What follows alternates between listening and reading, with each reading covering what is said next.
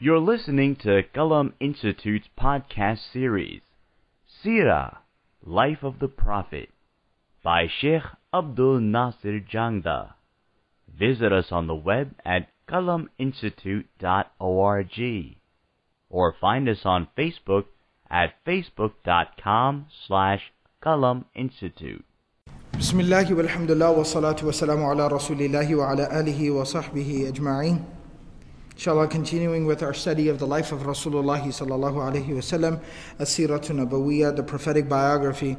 In the previous two sessions, we've been talking about the beginning of the hijrah, the migration from Mecca to Medina. So the beginning of this next major phase of Islam and the life of the Prophet sallallahu alaihi wasallam, Nubuwah Risala, the mission of prophethood entering into its second major phase. Of course, the Meccan era in and of itself is the first major phase, but we've, through our study, alhamdulillah, over the last almost 3 years, we've been able to appreciate a lot of the details and nuance and the lessons that can be taken from that entire Meccan era of 13 years of preaching and teaching in the city of Mecca. For the last couple of weeks, we've been talking about the end of the Meccan era and the beginning of the Medinan period, the Medinan era. And we've talked about the hijrah, the migration of individuals.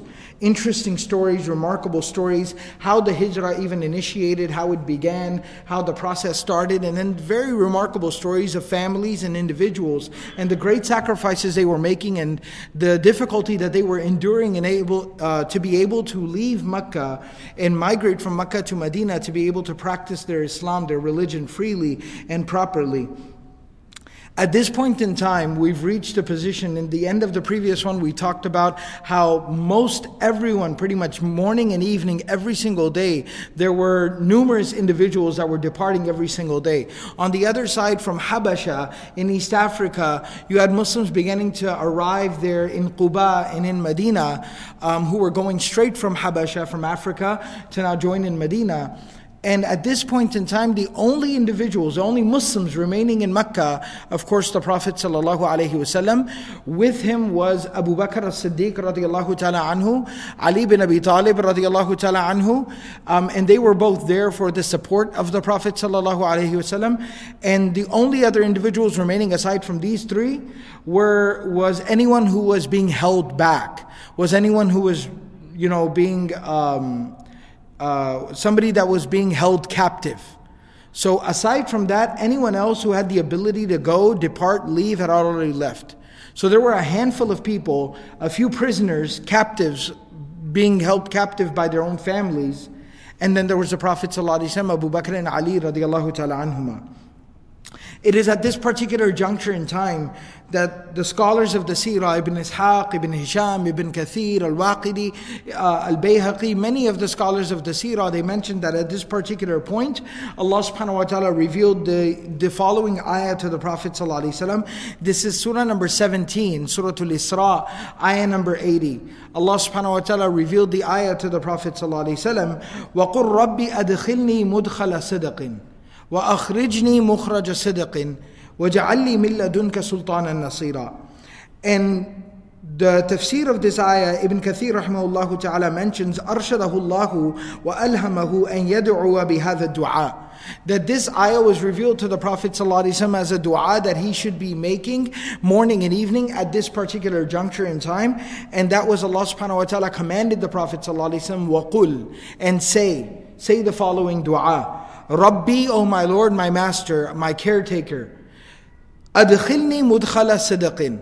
Allow me an honest, a truthful, a dignified. See, a lot of times we use the word sidq and it typically translates as honesty or truthfulness. But it's representative of dignity, honor, integrity. So allow me, adkhilni mudkhala sidqin. Allow me to enter with a very dignified entrance into a place that is dignified. وَأَخْرِجْنِي مُخْرَجَ صِدْقٍ. And allow me to leave, extract me from Mecca. So allow me to enter into Medina in dignified fashion. And take me out from Mecca in a dignified manner and fashion. وَجَعَلْ لِي مِن لَدُنْكَ سُلْطَانًا نَصِيرًا. and make for me, especially from you, as a special gift from you, some type of proof and evidence that will be very helpful, that will be a constant source of strength for me. And so Ibn Kathir rahimahullah ta'ala from Ibn Abbas radiallahu ta'ala anhuma, he mentions the tafsir of this. Qatada rahimahullah, one of the A'imma of tafsir from the Tabi'un, he says that Mudkhala Sidqin refers to Al-Madinatul Munawwara. Mukhraja Sidqin, to leave, is referring to Al-Hijra min Makkah, to leave and depart from Makkah. And this constant source, this very authoritative source of constant strength that the Prophet ﷺ is requesting, Kitabullah. It is the book of Allah subhanahu wa ta'ala. That allowed the book of Allah subhanahu wa ta'ala to be this constant source of strength for me through this very arduous phase and this very great, journey that I'm about to undertake.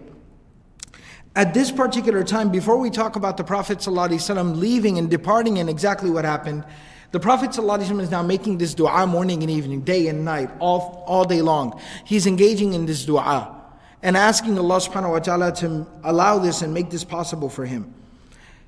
At this particular point in time, it mentions that Abu Bakr as-Siddiq radiallahu ta'ala anhu, وَكَانَ أَبُو بَكْرَ كَثِيرًا مَا يَسْتَأْذِنُ رَسُولُ اللَّهِ صَلَّى اللَّهُ عَلَيْهِ وسلم فِي الْهِجْرَةِ. He was constantly coming to the Prophet sallallahu alaihi wasallam and inquiring, when are we going to do hijrah? When should I go? When are you going to go? When should I go? When are you going to go? Because there was a lot of anticipation. And even some anxiety was growing as well that, day by day in Mecca we're left in fewer and fewer numbers. And the last thing that I would want is for you to be trapped here. For these people to be able to lay their hands on you. Of course he had full yaqeen and belief that Allah subhanahu wa ta'ala would protect him. But the love that a person has for someone else also manifests itself oftentimes in the form of concern. And so Abu Bakr as-Siddiq radiallahu ta'ala anhu was concerned for the well-being of the Prophet sallallahu alaihi wasallam. So the Prophet sallallahu alaihi wasallam kept telling him, لا تعجل يا أبا بكر. Don't rush, don't worry. لعل الله يجعل لك صاحبا. Don't leave in too much of a hurry. I'm very hopeful that Allah will give you a partner in your journey, a travel companion, referring to himself. And Abu Bakr radiallahu ta'ala anhu kept hoping that would be the Prophet sallallahu alaihi wasallam. So now, there's this situation. The Prophet ﷺ has held Abu Bakr and Ali radiallahu ta'ala anhuma back. He's making dua morning and evening. Now what's going on the other side? On the other side, the Quraysh realized that Mecca is pretty much emptied out from all the Muslims. There are half a dozen people that are prisoners with their families. Here we only see Muhammad and maybe one or two of his people with him. So they start to realize everyone's pretty much gone. These people have fully bought stock into this small town, Yathrib, and they're going there, and they're basically finding a new home and support over there. But this sent him, there was this growing concern in Makkah as well that what's exactly their plan? How is this all going to play out? So they decided to gather and have a bit of a meeting. And it said that they gathered together, Darun Nadwa is what they used to call it. It was the Dar of Qusay bin Kilab. So it was a little, some quarters or an office or a conference room that was built off to the side of the Haram, the Kaaba. And that's where they used to hold their meetings and their councils.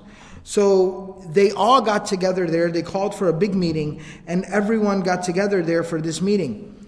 The narration of Ibn Ishaq from Abdullah bin Abbas radiallahu ta'ala anhuma, it mentions something very interesting about this meeting, that لما اجتمعوا لذلك واتعدوا أن يدخلوا في دار الندوة ليتشاوروا فيها في أمر رسول الله صلى الله عليه وسلم غدوا في اليوم الذي اتعدوا له وكان ذلك اليوم يسمى يوم الزحمة.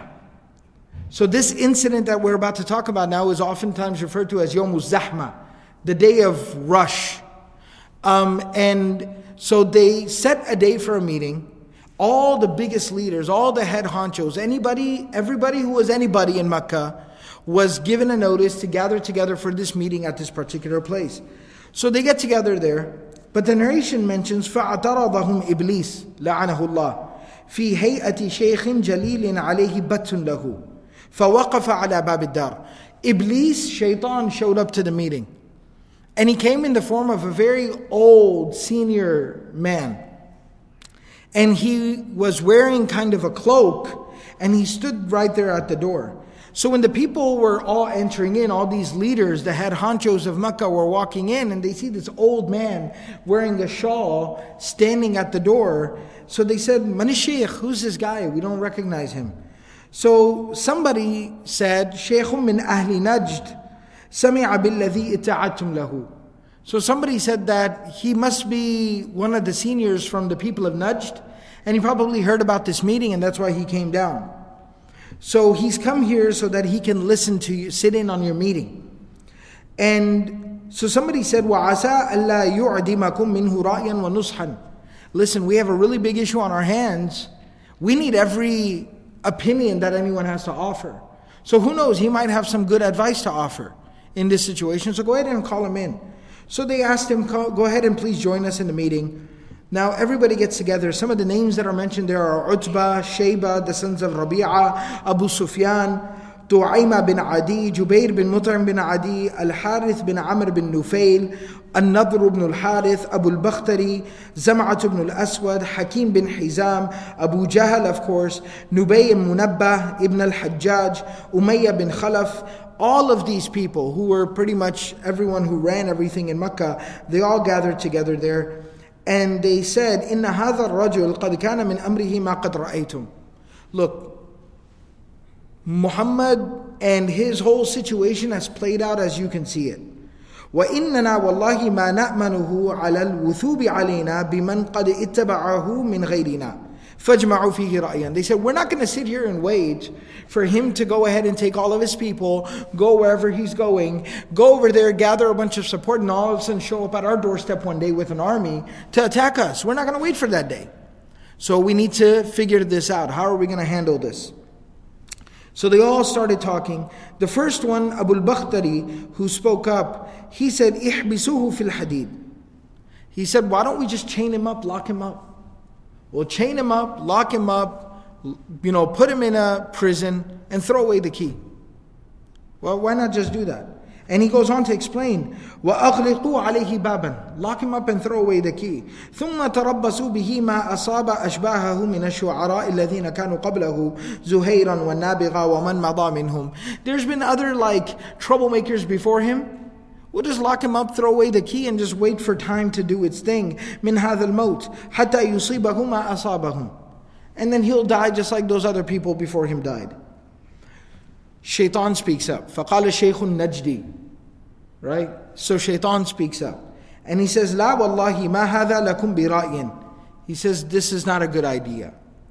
وَاللَّهِ لَإِنْ حَبَسْتُمُوهُ كَمَا تَقُولُونَ لَيَخْرُجَنَّ أَمْرُهُ مِنْ وَرَاءِ الْبَابِ الَّذِي أَغْلَقْتُمْ دُونَهُ إِلَى أَصْحَابِهِ فَلَأَوْشَكُوا أَنْ يَثِبُوا عَلَيْكُمْ فَيَنْتَزِعُونَهُ مِنْ أَيْدِيكُمْ ثُمَّ يُكَاثِرُوكُمْ بِهِ حَتَّى يَغْلِبُوكُمْ عَلَى أَمْرِكُمْ مَا هَذَا لَكُمْ بِرَأْيٍ. He says this is not a good idea. Why? Because if you lock him up, he's got a bunch of followers already outside.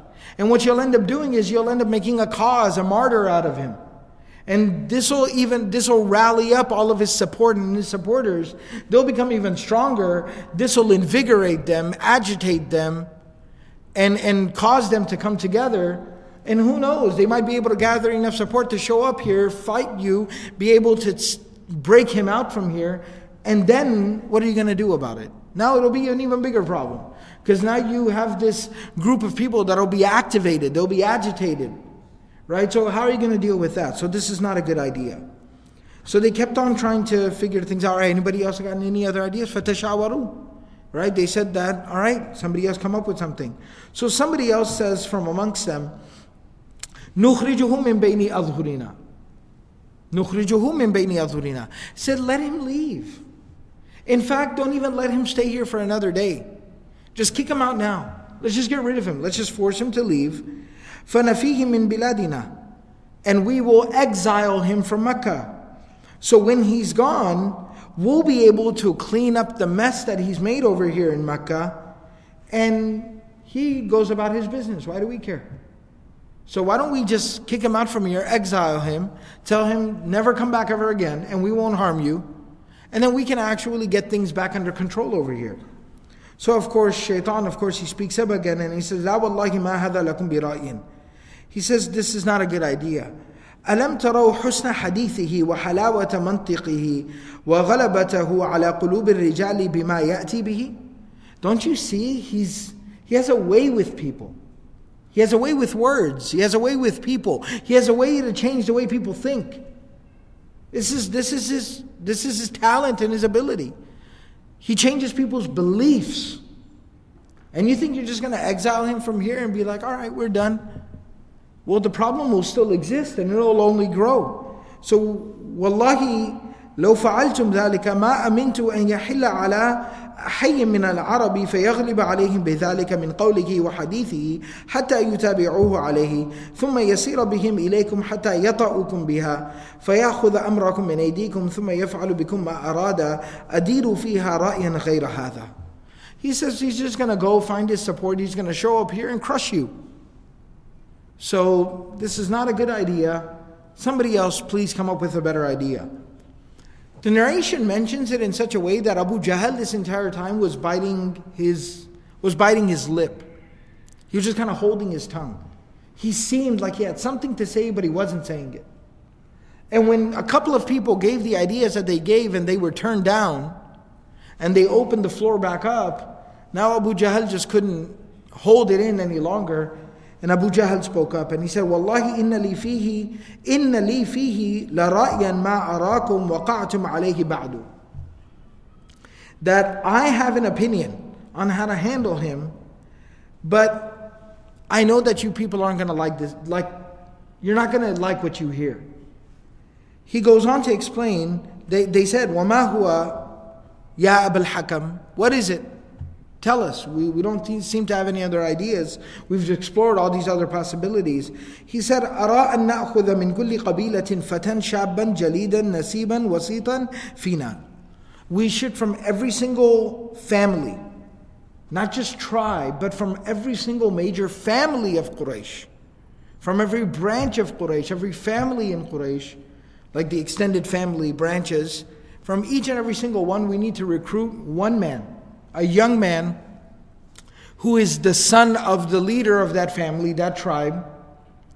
And this young man has a lot of promise and a lot of, he holds a reputation amongst his people. He's valuable to his people, to his family, to his tribe. We need to recruit one such person from every family, from every tribe, from every branch of Quraysh. Then we will give each and every single one of them a sword. They all will come together, surround, lay siege to the house of Muhammad sallallahu alaihi wasallam. And when he comes out from his home, all of them will attack him at the same time. And regardless of who ends up killing him, who doesn't, everybody make sure that they are able to stain their sword with the blood of Muhammad sallallahu alaihi wasallam, so that the murder can be pinned on any one person. فَيَقْتُلُوهُ فَنَسْتَرِيحَ مِنْهُ. And we'll be done with Muhammad sallallahu alaihi wasallam. Our problem will be done. فَإِنَّهُمْ إِذَا فَعَلُوا ذَلِكَ تَفَرَّقَ دَمُهُ فِي الْقَبَائِلِ جَمِيعِهَا. Now the responsibility of his blood, of his murder, will lie upon each and every single tribe and family in Mecca. Everyone's responsible. Everyone's a part of this situation. فَلَمْ يَقْدِرُوا بَنُو عَبْدِ مُنَافٍ عَلَى حَرْبِ قَوْمِهِمْ جَمِيعًا. Banu Abd Munaf, the family of the Prophet ﷺ, they can't fight the rest of Quraysh and the rest of Mecca. It'll be impossible. So then they will have to settle matters. فَرَضُوا مِنْهَا بِالْعَقْلِ فَعَقَلْنَا لَهُ. And so then they'll obviously have to defer to accepting blood money. So we'll give the blood money very gladly. And not only that, but even that blood money, whatever that price of blood is, it'll be distributed. It'll be distributed amongst all the families. So what do we care? So he says, this is what we need to do. Shaitan speaks up again. There's obviously a lot of hesitation in the room, because they're sitting here talking about killing somebody. And not only that, I mean, a lot of these people are murderers. So it's not like killing is a real big problem, but they're talking about, for them, what is considered spilling sanctified blood. They're talking about murdering in cold blood. They're talking about murdering the grandson of Abdul Muttalib. Because even they understood that, legally, in terms of keeping and maintaining order, this is a slippery slope. So everyone's hesitating. Everyone's worried about taking such a drastic step. So Shaitan speaks up again, and Shaitan says, "Al-qawlu ma qala ar-rajul." What this man said is exactly what we need to do. هذا الرأي ولا رأي غيره. He said, this is the opinion. هذا الرأي ولا رأي غيره. There is no other opinion besides this one. فتفرق القوم على ذلك وهم مجمعون له. So they all dispersed from that meeting, and everybody had pretty much agreed, this is how we're going to handle things.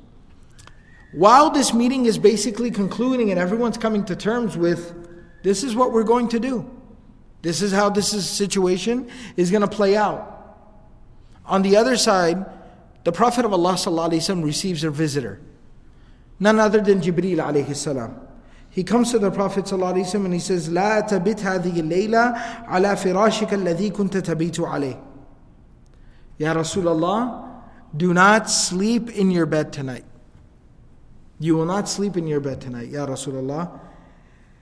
So, when nighttime came, when nighttime settled in, فَلَمَّا كَانَتْ عَتَمَةٌ مِّنَ اللَّيْلِ اجْتَمَعُوا عَلَى بَابِهِ يَرْصُدُونَهُ مَتَى يَنَامْ فَيَثِيبُونَ عَلَيْهِ. So they all gathered around the home of the Prophet ﷺ to basically wait for night to kind of settle in. And now there are two narrations. One narration says they waited for him to go to bed, go to sleep, and then they would break in and try to kill him. Or the second narration says that they just laid siege to his house at night, that early in the morning when he comes out from his home, then at that time basically we'll grab him. فَلَمَّا رَأَى رَسُولُ اللَّهِ صَلَّى اللَّهُ عَلَيْهِ وسلم مَكَانَهُم. The Prophet ﷺ is inside of his home, and he sees all these people gathering outside with their swords. He says to Ali bin Abi Talib, now with him is Ali bin Abi Talib and Abu Bakr as-Siddiq radiyallahu ta'ala anhu. Or the narration actually mentions Abu Bakr as-Siddiq radiyallahu ta'ala anhu is at his home. As soon as Jibreel alayhi salam came to the Prophet sallallahu, the Prophet sallallahu sent word to Abu Bakr as-Siddiq radiyallahu ta'ala anhu that I want you to start getting things ready. Tonight, we leave, we depart. And so Abu Bakr radiyallahu ta'ala anhu had already put some preparations into place. Whatever he was able to arrange from before, he was trying to stay ready. And the Prophet ﷺ here is in his home. He turns to Ali bin Abi Talib radiyallahu ta'ala anhu, who is with him, and he says, نَمَ عَلَى فِرَاشِي وَتَسَجَّ بِبُرْدِ هَذَا الْحَضْرَمِ الْأَخْضَرِ فَنَمْ فِيهِ. The Prophet ﷺ said, I want you to sleep in my bed, and I want you to pull this shawl, this sheet over yourself, this blanket. And it was a green hadrami, it's from Hadramaut. It was this green hadrami blanket that the Prophet ﷺ used to use. And he said, I want you to go ahead and pull those covers over yourself. فَنَمْ فِيهِ, and sleep here. But then he told him, فَإِنَّهُ لَنْ يَخْلُسَ إِلَيْكَ شَيْءٌ تَقْرَأُهُ مِنْهُمْ. He said, but don't worry, these people will not be able to harm you. These people won't be able to lay a finger on you. They won't be able to do anything to you. Now, the narration goes on from here that when all these young men who have gathered to assassinate Rasulullah sallallahu alaihi wasallam, when they gather around, Abu Jahl comes to them. And he stands there to kind of organize them, and he says, إِنَّ مُحَمَّدًا يَزْعُمُ أَنَّكُمْ إِن تَابَعْتُمُوهُ عَلَى أَمْرِهِ كُنْتُمْ مُلُوكَ الْعَرَبِ وَالْعَجَمِ. He says that this man inside of this home right here, Muhammad, he tells you, he thinks that if you follow him, you will become the kings, the leaders of the Arab and the Ajam, the Arabs and the non-Arabs. They'll all follow you. ثُمَّ بُعِثْتُم مِّن بَعْدِ مَوْتِكُمْ. But not just that, he also says that you'll be resurrected, brought back to life after death. فَجُعِلَتْ لَكُمْ جِنَانٌ كَجِنَانِ الْأُرْدُنِ. And he said that you'll be given unbelievable gardens in that life of the hereafter. وَإِن لَمْ تَفْعَلُوا. But if you don't follow him, this guy inside Muhammad, he says, كَانَ فِيكُمْ ذَبْحٌ. You'll be killed off eventually. The punishment of Allah will come on you. ثُمَّ بُعِثْتُم بَعْدَ مَوْتِكُمْ. And then you will be brought back to life after death. ثُمَّ جُعِلَتْ لَكُمْ نَارٌ تُحْرَقُونَ فِيهَا. And then a fire will be made. You'll be put in that fire and you'll be burned in that fire. Abu Jahl, without realizing it, probably gave some of the most awesome da'wah ever given, right? It's perspective. It's all perspective. Listen to what he just said. It's like a khutbah right there.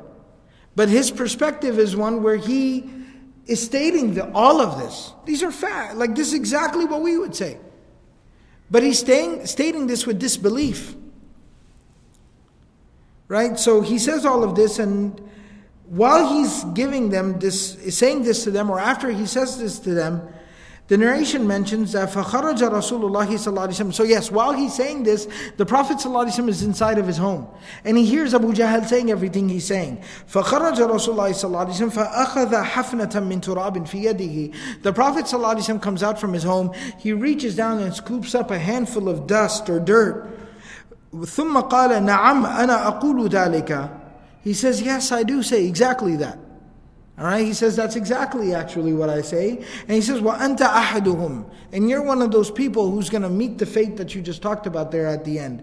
وَأَخَذَ اللَّهُ عَلَىٰ أَبْصَارِهِمْ عَنْهُ فَلَا يَرَوْنَهُ فَجَعَلَ يَنْثُرُ ذَلِكَ التُّرَابَ عَلَىٰ رُؤُوسِهِمْ وَهُوَ يَتْلُو هَذِهِ الْآيَاتِ. And the Prophet ﷺ, the narration says they didn't see the Prophet ﷺ, and he took this dust that was in his hand, the dirt that was in his hands, and he went and he started to throw the dirt on them, and he started reciting the ayat, Yasin وَالْقُرْآنِ الْحَكِيمِ إِنَّكَ لَمِنَ الْمُرْسَلِينَ عَلَىٰ صِرَاطٍ مُسْتَقِيمٍ تنزيل العزيز الرحيم لتنذر قوما ما أنذر آباؤهم فهم غافلون لقد حق القول على أكثرهم فهم لا يؤمنون إنا جعلنا في أعناقهم أغلالا فهي إلى الأذقان فهم مقمحون وجعلنا من بين أيديهم سدا ومن خلفهم سدا فأغشيناهم فهم لا يبصرون. The Prophet ﷺ recited the beginning part of Surah Yasin, where Allah subhanahu wa ta'ala says, Yasin wal Qur'an al-Hakim. He swears by the wise Qur'an, the wisdom of the Qur'an, that most definitely you are from the fraternity, the brotherhood of prophets and messengers. Innaka laminal mursalin. You are on the straight path. And this revelation that you are reciting is something that is being consistently, bit by bit, piece by piece revealed by the one who is almighty, all-powerful, and most merciful. And this message is being given to you so that you can warn a people whose forefathers weren't warned, and that's why you find them so difficult to communicate with. لَقَدْ حَقَّ الْقَوْلُ عَلَىٰ أَكْثَرِهِمْ فَهُمْ لَا يُؤْمِنُونَ. But unfortunately, for many of them, their fate has been sealed by Allah subhanahu wa ta'ala because of their stubbornness, their disbelief, their insistence, and they will not end up changing their minds about you. It is the example of the state of their hearts, their faith, their belief. It's like we've put a chokehold around them that holds their head up, locked up into place, and they're not able to see what's in front of them even. And then finally, the ayah the Prophet ﷺ recites is that we've put in front of them a huge wall that obstructs their ability to move, to see, to change, to realize. And we've put a huge wall and an obstruction behind them, which doesn't allow them to realize, the truth. And then we've covered them up from on top, and they don't see anything.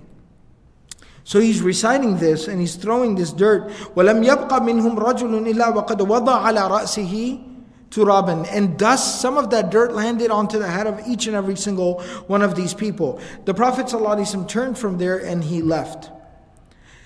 A little while later, somebody comes to them, and they see everybody just kind of standing around holding their swords. Somebody who was not too far away. And Abu Jahl is standing there with them as well. And they're just kind of standing there, staring at the house of the Prophet ﷺ. So somebody walks up to them and he says, what are you waiting for?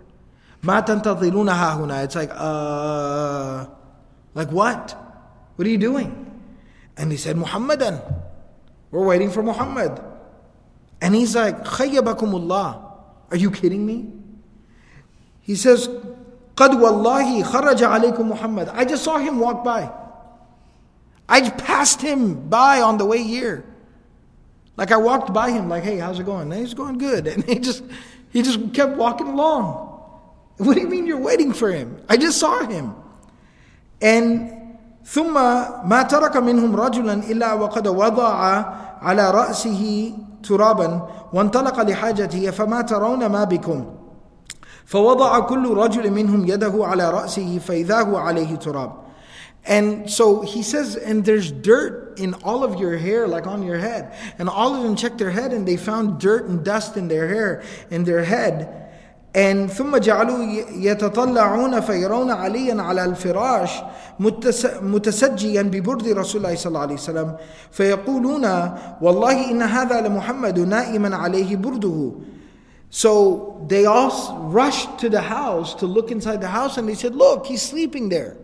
What are you talking about? He's sleeping right there. He's been there the whole night. And so one of the narrations mentioned that they basically break into the house after a lot of argument, and when they walk up to the bed and they pull the covers back, they see Ali radiallahu ta'ala anhu there. One of the narrations mentioned that basically they say, look, he's right there in bed. We need to stick to the plan. We need to stick to the plan. So they basically all go and wait outside, and when morning time comes, Ali radiallahu ta'ala anhu wakes up and walks out, and they're all like, that's not him. Where is he? And Ali radiallahu ta'ala anhu says, I don't know, he's gone. And they actually talk among some people are so outraged, they want to kill Ali radiallahu ta'ala anhu on the spot. And they say, wait, that's not the plan. Killing one guy from the family of Abdul Muttalib is bad enough. We don't need to kill another person. Right? And this is the son of Abu Talib. How are we going to explain this to people? What justification would we have? So they leave Ali radiallahu ta'ala anhu, and they basically now try to, reconvene, gather themselves and figure out what are they going to do in this situation. Ibn Ishaq mentions in another narration that one of the other verses about this incident, some other ayat of the Quran that were revealed about this incident, is Allah subhanahu wa ta'ala says in Surah Al-Anfal, ayah number 30, وَإِذْ يَمْكُرُ بِكَ الَّذِينَ كَفَرُوا لِيُثْبِتُوكَ أَوْ يَقْتُلُوكَ أَوْ يُخْرِجُوكَ. That when those who disbelieved, they got together and they were trying to figure out what to do with you, what to do about you. And they said either we should trap him, or we should exile him, or we should kill him. وَيَمْكُرُونَ. They were there making their plans. وَيَمْكُرُ اللَّهِ. But Allah subhanahu wa ta'ala had a plan laid out from before. وَاللَّهُ خَيْرُ الْمَاكِرِينَ. And Allah is the best of planners. Another narration mentions that the ayat of Surah Tur were revealed. أَمْ يَقُولُونَ شَاعِرٌ نَتَرَبَّصُ بِهِ رَيْبَ الْمَنُونَ. Now he's just a troublemaker, a poet, a troublemaker like the others before him. Why don't we just lock him up and wait for the days to go by and for him to just die? So قُل, you say to them, تَرَبَّصُوا, you keep on waiting. فَإِنِّي مَعَكُمْ مِنَ الْمُتَرَبِّسِينَ. I'm right here waiting right along with you. We'll see how this situation plays out. فَأَذِنَ اللَّهُ لِنَبِيِّهِ عِنْدَ ذَلِكَ بِالْهِجْرَةِ. And this is when the Prophet of Allah sallallahu alaihi wasallam was given permission by Allah subhanahu wa ta'ala, by his Lord and his Master Allah, to now make the migration, to leave Makkah and migrate to Al-Madinatul Munawwara. There are two things that we need to talk about at this particular juncture. Number one is, of course, now what was the process of their migration? What was exactly their hijrah, and how they went about it? And a big part of that story is, what preparations did Abu Bakr as-Siddiq radiallahu ta'ala anhu make? It's very fascinating, it's very interesting. His planning, his intelligence, his strategy. So we need to talk about that, and we'll talk about that in the next session. What I'd like to take the opportunity here to talk about, because we've mentioned it here a little bit more prominently, and that is, there's one real fascinating thing, and this can kind of be the take-home lesson from today's class, today's session.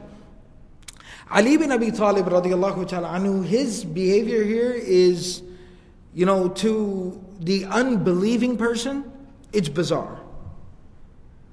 Because we understand sami'na wa ata'na, right? As-sam'u wa ta'a. When the Prophet ﷺ tells you, go to sleep, you go to sleep. When he says, lay down here, lay down. That is what it is. But still, to understand his thought process, let's get a little insight into the mind of Ali radiallahu ta'ala anhu. The Prophet ﷺ, Ali radiallahu ta'ala anhu, at this particular point in time, is in his early 20s. If we take the narration, which most historians and scholars of Seerah do, and that he was 10 years old when he accepted Islam on the second day of prophethood, then he's 23 years old at this particular point in time. Here's this young man. There's a couple of dozen people outside of his home holding swords, waiting to assassinate the Prophet ﷺ. And the Prophet ﷺ says, all right, here's the plan. You're going to sleep where they're expecting me to be sleeping. And just what is that? That basically is, that's a death mission, right? That's just laying down for your own death. That's your deathbed right there. But the Prophet ﷺ told Ali radiallahu ta'ala anhu, and this is the part that, I wanted to mention. So the Prophet ﷺ had kept Abu Bakr as-Siddiq radiallahu ta'ala anhu back so that he would have a travel partner, a travel buddy in his hijrah, in his journey.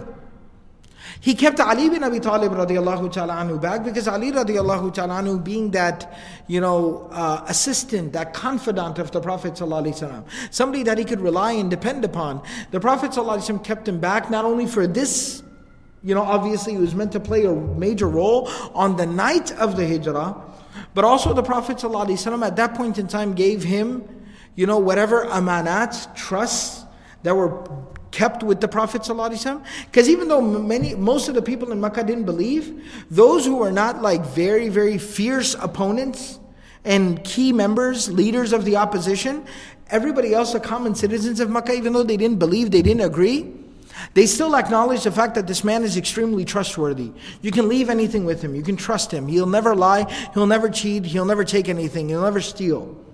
And so the Prophet ﷺ had all these amanat, these trusts, these deposits, these things that were put with him, kept with him. Records and, money and different types of things. So he told Ali radiallahu ta'ala anhu, here's where I got everything stored. I need you to spend a couple of days in Makkah after I'm gone. Look, it's not going to be easy. They're all going to be looking for me. They're constantly going to be harassing you. But I need you to stay strong. I need you to stay back. And I need you to return all of this on my behalf. Because I can't just abandon and leave it here. That goes against everything I believe, everything I preach. I'm not able to do it myself because of a life-threatening situation. I mean, they're outside. They're trying to kill me. So, and Allah subhanahu wa ta'ala has commanded me to leave. So that's why I'm trusting you with it. And then the Prophet ﷺ, when he told him to lie down in the bed, the Prophet ﷺ said that they will not be able to harm you or hurt you in the least bit. Somebody asked Ali bin Abi Talib radiallahu ta'ala anhu years later, when they're talking about the story of the hijrah and the migration, and this part of it comes up. And somebody turns to Ali radiallahu ta'ala anhu. I mean, imagine we're talking about the hijrah here, fascinated. Imagine Ali radiallahu ta'ala anhu sitting there. So they're talking about this hijrah migration later on. And Ali radiallahu ta'ala anhu is right there. And so somebody just looks over to him and he goes, oh my God. That must have been the most terrifying night of your life. I mean, they're outside, they're trying to kill him. And they think you are him. You're lying in his bed wearing his shawl. Like that must have been the longest night of your life. And narration mentions that Ali radiallahu ta'ala anhu says that, Wallahi, I don't remember a night that I've slept better. I knocked out, I passed out, I woke up in the morning, I slept like a rock. I was out solid. And somebody asked him not to judge you, but that's kind of weird. Right? Like, what's wrong with you? Like, how could you sleep? They're out right there trying to kill you. And he said that you have to understand, what do we believe about Rasulullah sallallahu alaihi wasallam? The messenger of Allah. Every word, every statement out of his mouth is the truth. It's the truth.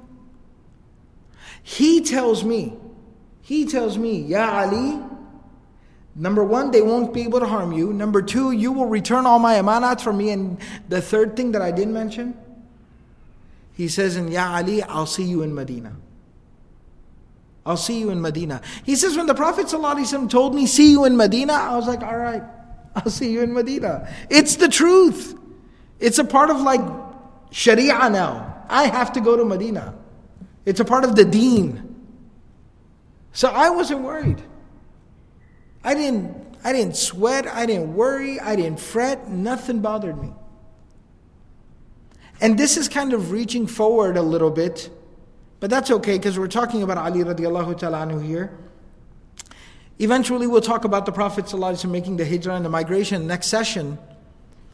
A few days afterwards, once Ali radiallahu ta'ala anhu is done distributing everything, Ali radiallahu ta'ala anhu sets out.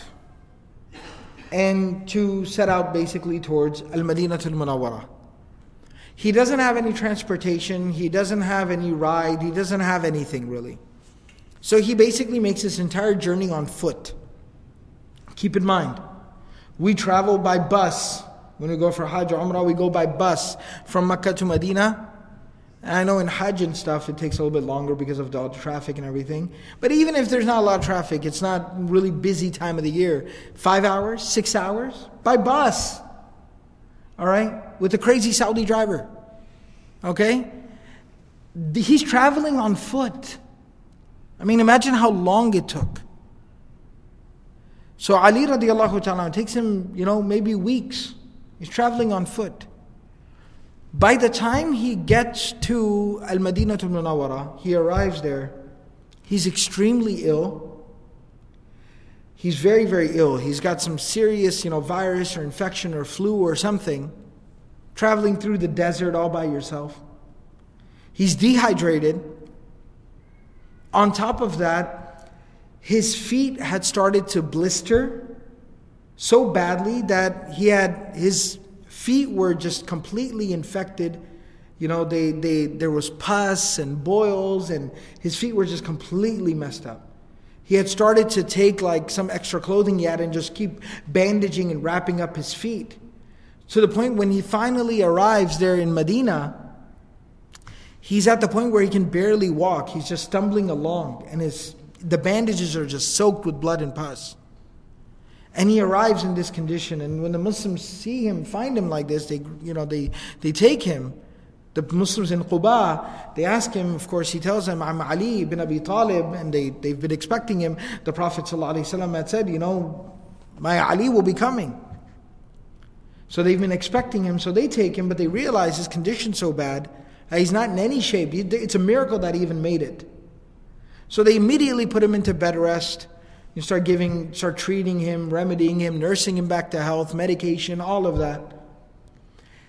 The Prophet ﷺ, the next day he hears that somebody brings him the news that Ali radiallahu ta'ala anhu, the Prophet ﷺ is in Al-Madinatul Munawwara at this point. He's moved on from Quba to Medina. The Prophet ﷺ hears that Ali has arrived in Quba. And the Prophet ﷺ, when somebody comes to him and tells him that, Ya Rasulullah, nobody came and told you, we forgot to inform you. Ali, radiallahu ta'ala anhu, he arrived in Quba yesterday. And the Prophet ﷺ says, that does not sound right. That doesn't sound right. That does not like my Ali. Because if Ali arrived here, the first thing that he would do is come see me. That doesn't sound like Ali. So the Prophet ﷺ realizes something must be wrong. So the Prophet ﷺ goes to Quba. And when he walks in, they show him where they're keeping him and taking care of him. When the Prophet ﷺ walks in and sees Ali radiallahu ta'ala anhu there, he's got, fever, cold sweats, and his feet are propped up and they're just like really bad shape, just torn up. And the Prophet ﷺ walks in, and Ali radiallahu ta'ala anhu sees the Prophet ﷺ and he says, Ya Rasulullah, I wanted to come visit you. First thing I wanted to do was see you, but Ya Rasulullah, I can't even walk. And the narration says Ali radiallahu ta'ala anhu starts to cry. The Ya Rasulullah, I was so excited and looking forward to and happy about this moment, but Ya Rasulullah, look at me. Look at my feet, look what happened to them. And the Prophet ﷺ said, don't cry, it'll be okay. And the narration says the Prophet ﷺ took some of his saliva in his hands. He took some of his saliva in his hands, he rubbed his hands together, and he started to massage the feet of Ali radiallahu ta'ala. Started to massage his feet, blood, pus, everything with his bare hands. Before we talk about the miracle that took place, imagine the love that the Prophet ﷺ had for Ali radiallahu ta'ala anhu, that he's holding his feet and massaging his feet even though they're all filled with blood and pus. Ali was like one of his own. He loved Ali radiallahu ta'ala anhu so much. So he takes that saliva in his hand and he starts massaging his feet, and Ali radiallahu ta'ala anhu says, Wallahi, my feet were like instantly healed. When the Prophet ﷺ removed his hands from there, my feet were fine. It's as if nothing was ever wrong with them. And on top of that, Ali radiallahu ta'ala anhu says that for the rest of my life. And Ali radiallahu ta'ala anhu lived on to become a very old man. He lived till the age of 60 plus. He says that wallahi, for the rest of my life, it did not matter what I went through, what my situation was. I could walk 100 miles. My feet never hurt ever again. I would be tired, I would be fatigued, it didn't matter what happened. But my feet never hurt ever again. That was the miracle of Rasulullah sallallahu alayhi wa sallam. So this is where we're at. So going back to where we left off, the Prophet ﷺ leaves the home. The kuffar, the Quraysh are not able to see him. He leaves Ali radiallahu ta'ala anhu in his home, and the Prophet ﷺ goes straight from his home to the home of Abu Bakr as-Siddiq radiallahu ta'ala anhu, and from there we'll inshallah pick up and carry on our study of the hijrah of the Prophet ﷺ from the prophetic biography. May Allah subhanahu wa ta'ala grant us the love of Rasulullah ﷺ, and may Allah subhanahu wa ta'ala give us the ability to practice everything that was said and heard. Subhanallah bihamdihi, subhanakallah bihamdik, nashhadu an la ilaha illa anta, nastaghfiruka wa natubu ilayk.